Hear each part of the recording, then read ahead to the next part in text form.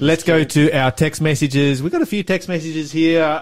This one says here, totally agree, Lyle. Apologetics should be taught to all Year 12 students in all Christian schools. Darwinian evolution is a demonic cancer that will kill the believers mentally, physically, and spiritually. I pray that they will have the opportunity to know that God loves them and wants them in his kingdom. Shame to the Christian schools and universities that teach evolution as a fact for the love of money. God will judge. While saying that, I also appreciate the pressure placed on them by the government education department. Church and state don't mix and should not mix. So it's an interesting, I really like this text message here. I think that they've raised a bunch of good points. And I think that what we need to do is learn not to be afraid of evolution, but to address evolution, to understand evolution, even to teach evolution so that we can understand how to refute evolution, because too often when it comes to these kinds of discussions, both sides end up fighting straw men. They end up fighting arguments that the other side is not using. And of course that does no one any good. Okay, the Vatican, soon they will rule the world in the name of Jesus. How sad. Jesus will soon come to take the reins back. And then we've got this one. National MP and social media censorship sounds good, but it simply limits free speech. Who decides what is right or wrong? Are we supposed to believe everything that the main media says? We haven't learned anything about this issue in the last 2 years. I'd say the last 5, but whatever. We have learnt nothing. Just go back in history and remember how mass media was used. For example, Germany, Russia, China, North Korea. Need I say more? So it's a valid point, and I think that, citizen media, which is what we have in social media, is actually good for a healthy society. The question is, how do we deal with citizen media in a way that we don't create World War III? Because kind of that's what citizen media is, the existence of social media and the social media algorithms are doing at the moment. I think what it comes down to is this. And once again, I don't have all the solutions. But I think that social media just need to abide by the legislation that already is in place. Yeah. Thou shalt not kill. Therefore, if you are promoting killing somebody, that post gets deleted and passed on to the relevant authorities. Simple things like that.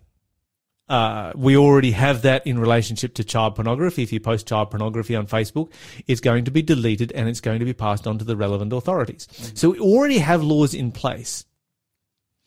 What we need to do is to switch off the money-making algorithms. Okay, so the reason that social media always feeds your inbox with only the things that you want to hear is because they want to keep you addicted and they want to keep you coming back and they want to keep being able to advertise to you, because the more advertisements that you see on social media, then the more popular that advertising becomes, the more money they make. If they switch those algorithms off so that we actually have genuine discussions and we actually see more than just our side of the story, and we recognize that there are counter-arguments out there, and we can have those discussions and explore those subjects backwards and forwards, then I think that would be a much healthier society. Totally. But it would damage the bottom line of the social media companies. Don't think that's going to happen anytime soon. Anyway, Karen texts in to say that she once killed a spider and green stuff oozed out. For those of you wondering who have tuned in just recently, Lawson started the show by telling a spider story that happened to him this morning. He put his pants on and there was a huntsman inside his pants. That's got to be the freakiest thing that you can ever even think of. I used to live on a road where all the mailboxes were at the end of the road. And at the end of the road where all the mailboxes were, there was also a whole bunch of houses. So lots of houses around that particular spot. Not so many houses near my house further down the road.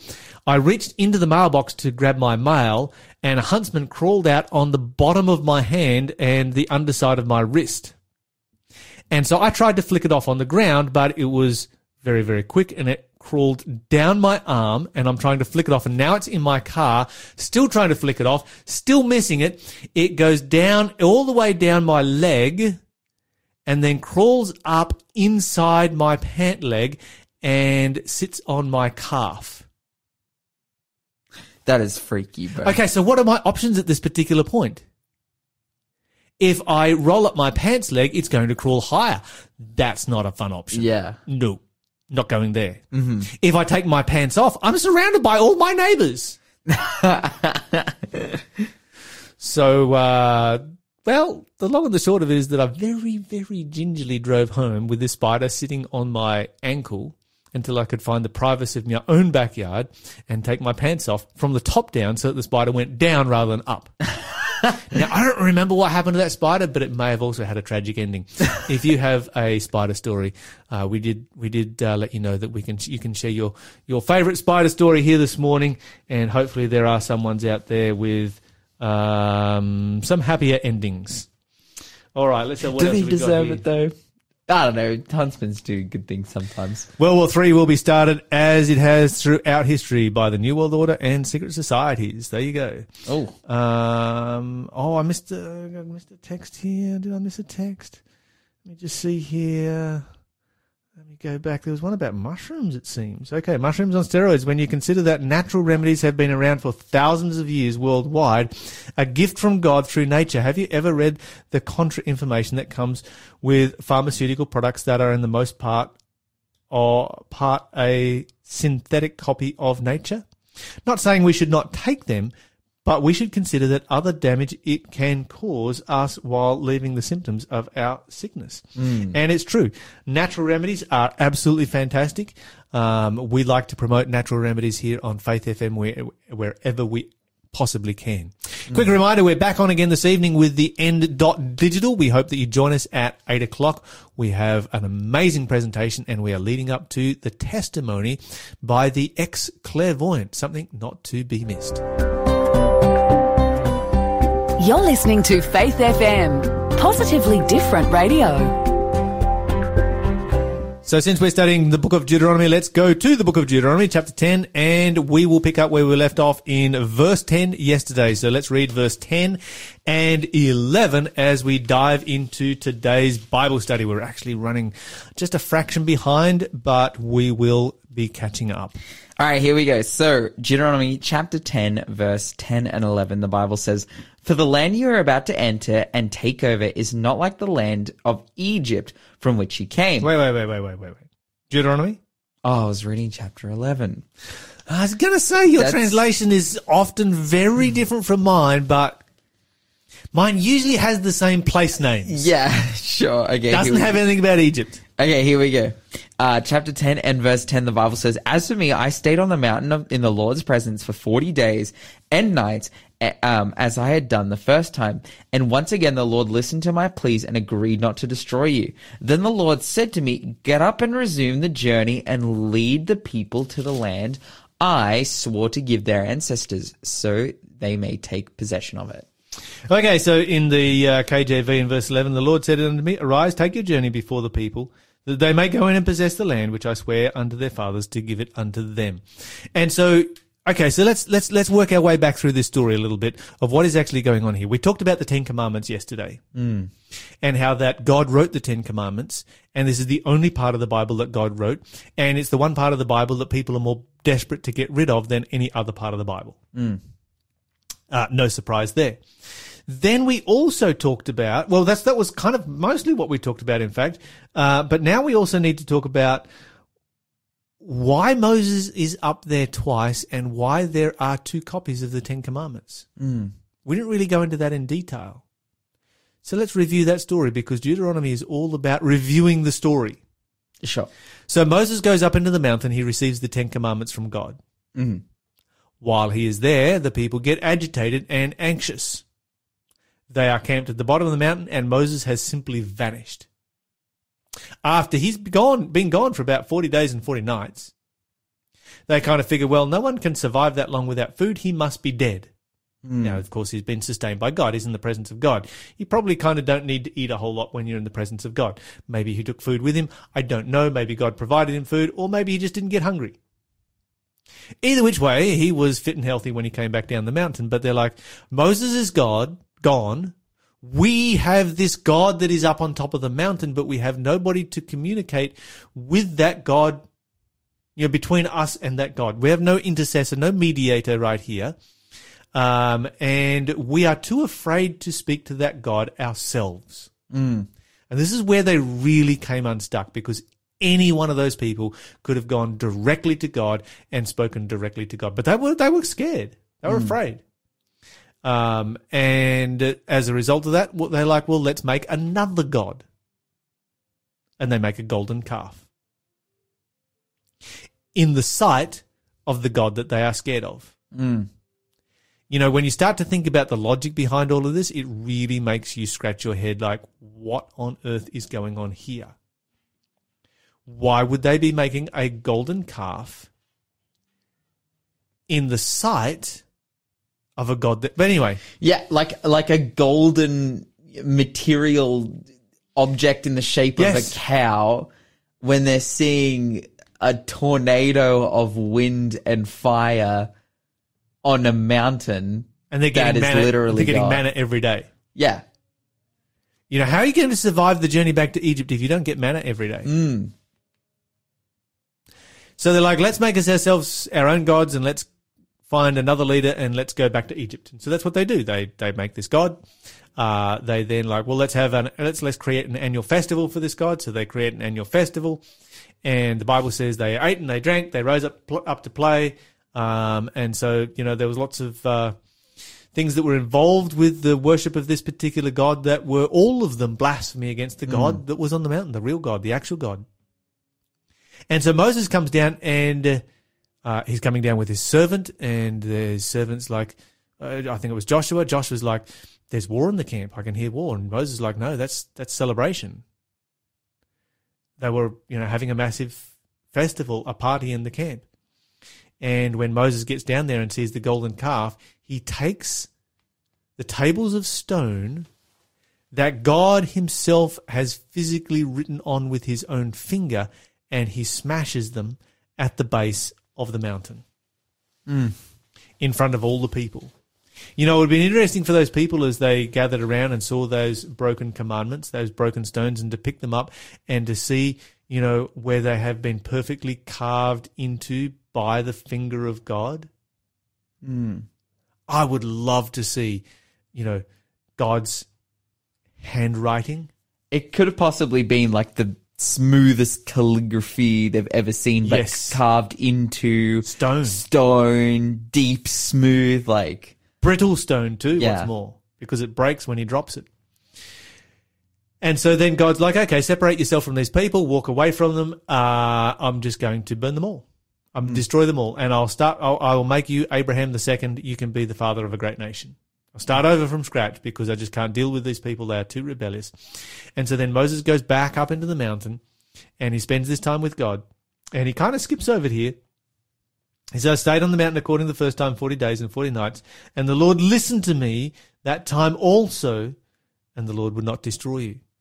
What Moses has left out is that he stood between the people and God, and he basically said, okay, God, forgive these people. Please forgive these people. And if you won't forgive them, just don't make a great nation out of me. Destroy me eternally. Let me die the second death. Condemn me along with them. And so Moses stands as a mediator. And this is why the Bible talks about when it prophesies, the prophecies about Jesus are prophecies a man like Moses. Someone who stands in between, someone who stands as a mediator. Could Moses mediate for their sin as in forgiveness of sin like Jesus can? No. But he did take that role of being a mediator and a type or a symbol of Christ. And so, it's important for us to remember this particular story and to look at what is actually going on here. And at the end of that time, God's like, okay, all right, I won't destroy these people. Go back. Lead them for another 40 years. Take them into the promised land. Wow. What a task. Yeah. Let's pick it up in verse 12. In verse 12, it continues on. It says, "And now, Israel, what does the Lord your God require of you? He requires only that you fear the Lord your God and live in a way that pleases him and love him and serve him with all your heart and soul." In verse 13, it continues on and it says, "And you must always obey the Lord's commands and decrees that I am giving you today for your own good." Okay, so here we have the repeat of the same theme, and really you've got it right the way through the book of Deuteronomy. It just comes up again and again and again and again. If you love me, keep my commandments. This is what Jesus said, and he was really summarizing what Moses says over and over and over again. And now, Israel, what does the Lord require of you? Fear God, that means to respect God, walk in his ways, love him, serve him with all your heart and with all your soul, and keep his commandments. Love God, keep the commandments. And the love always comes before the commandments. Because love is the reason why we keep the commandments. We don't keep the commandments to be saved. We keep the commandments because we are saved. They are an evidence of our salvation, and commandment keeping is merely an evidence of our lack of salvation. All right, let's continue. Where do we get up to? Verse 13. Let's read verse 14. In verse 14, the Bible says, "Look, the highest heavens and the earth and everything in it all belong to the Lord your God. Yet the Lord chose your ancestors as objects of his love, and he chose you, their descendants, above all other nations, as is evidenced today. Therefore, change your hearts and stop being stubborn." Okay, so you've got an interesting translation of verse 16, which is vastly different from mine. What does yours say? We'll get to it. We'll hold it in suspense. Okay, all right. Fair enough. You will hear my translation after we have this next song. Okay, all right. But it is vastly different from yours, and it includes words that yours didn't even come close to including. But anyway, let's look here. The Bible says the heaven and the heaven of heavens is the Lord's. And it continues on.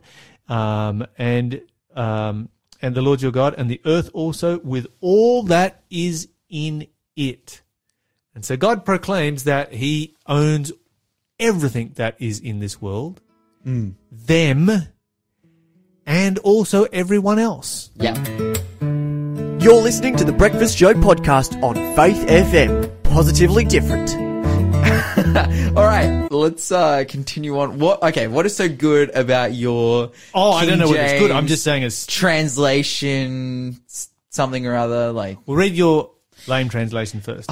Okay, whatever. But okay, by the way, this isn't even my Bible. Like this isn't even my translation. But I feel secondhand offended for whoever wrote this. Like, because it's okay. And it says here in verse 16, "Therefore, change your hearts and stop being stubborn." Okay, mine says, "Circumcise therefore the foreskin of your heart and be no more stiff-necked." It's like basically the same thing. It's not even close to the same What thing. do you Mine is mean? way more gnarly than yours, and you have to admit that. Yeah, okay, yeah, sure. But it uses illustrations that the people would have understood not to be, like, controversial. Would have made sense to them. Indeed. And what it is doing, actually, I think it may have been controversial, and it may have been a new concept to them when Paul talks, I keep trying to say Paul because it's so much like the words of Paul. Paul has all of these chapters in the book of Romans about circumcision and circumcising your heart and your mind rather than your body. And he got these concepts from reading the book of Moses. But anyway, Moses says, "Circumcise the foreskin of your heart and be no more stiff-necked." This would have been a new concept to them because circumcision to them was an outward sign that they were children of Abraham. And what Moses is saying is you need an outward sign that you are children of God. And that outward sign needs to be written on your heart and not just a physical thing in your flesh. And when it is written on your heart, it will be an outward sign because it will be loving God and keeping his commandments. That's what he's just been talking about in the previous verses. Love God and keep his commandments. And when the outward sign is on our heart, on our mind, then that outward sign will be seen in our actions and in the way that we live. There's an interesting mixture of images here, the foreskin, the heart, the neck. But the point is that circumcision was a sign of the covenant, but it's only an outward sign, and God wants that sign in our hearts. All right, so think about all the times the Lord has forgiven you of your sins, listener. What should that tell you about His grace? What does it tell you about His grace, Lawson? Well, when you think about all of the times that God has forgiven you of your sins, what does that tell you about His grace? Oh, it's just like massive. Like I think it's a really, really good thing to ponder on, and like particularly, when you come to God in prayer of a morning and you're praying to Him, you're petitioning Him like, Lord, I want this thing to happen and this thing to happen and I want this to go well and da-da-da-da-da. And usually it's in that time as well where you'll, like, before you start to make those petitions, you'll consider like, oh man, how have I strayed from God? What do I need forgiveness for? And what do I need to repent for? And you start realizing like, man, am I even in a position to ask God for anything if I'm such a sinner and such a failure? And it's interesting, you could consider Lyle or myself or whoever, you could say, oh, but you guys are like followers of God, but that doesn't stop the fact that we're sinners in need of a savior and that we fall short. And so, yeah, it's just like, it is powerful to think about because, yeah, our sin is so existent. It's so high. It's so numerous. Yet God's, grace, it's a drop in the bucket compared to God's grace. And the mercy and the willingness that He has to forgive. Obviously, as we've been reading here about obedience, He wants to lead us to repent also and to change, which is incredible too, because it's like God is so loving and giving and merciful that He wants to change us and grow us into something moving forward. So yeah, it's a really, really powerful section of scripture here. Absolutely. All right, let's go back and look at verse 14 in a little bit more detail, where the Bible says, behold, the heaven and the heavens is the Lord's, your God, the earth also, with how much that is in it. Mm-hmm. How much? End of verse 14 there. At the end of verse 14, it says everything. Everything. Mine says all, everything. Everything that is in it belongs to God. So does that include all the people as well?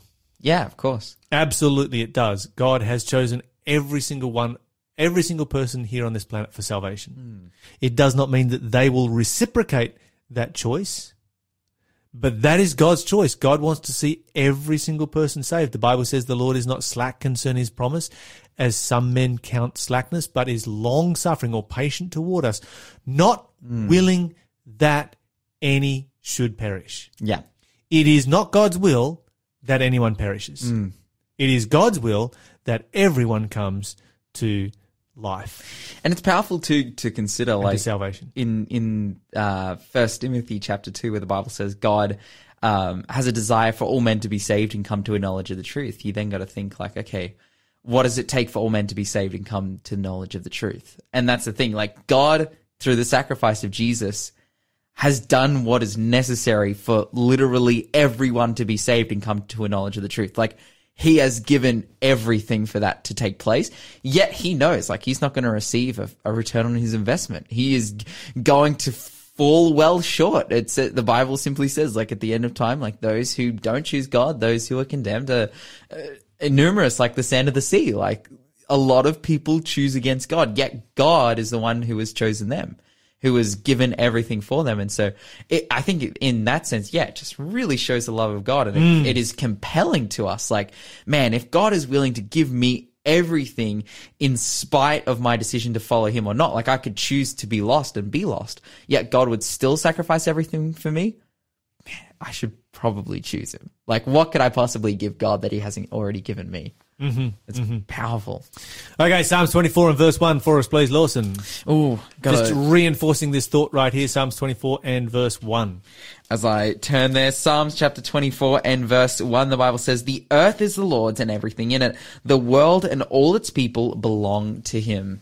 Okay, and so this is one of the things that I think that, the Jewish people did miss by the time you come down to the time of Jesus. And that is that, yes, they read passages here like you've got in verse 15 where God says, I've chosen you as a special people. But they missed the verse before and they missed the verse after where God's like, no, actually, all the people in the world Yeah. I have chosen. Wow. And we need to remember that. Certainly they were God's church at this particular time, but God has chosen everyone for salvation, and Jesus died for whosoever will. You're listening to the Breakfast Show podcast on Faith FM. Positively different. Now it is time for... Question of the day.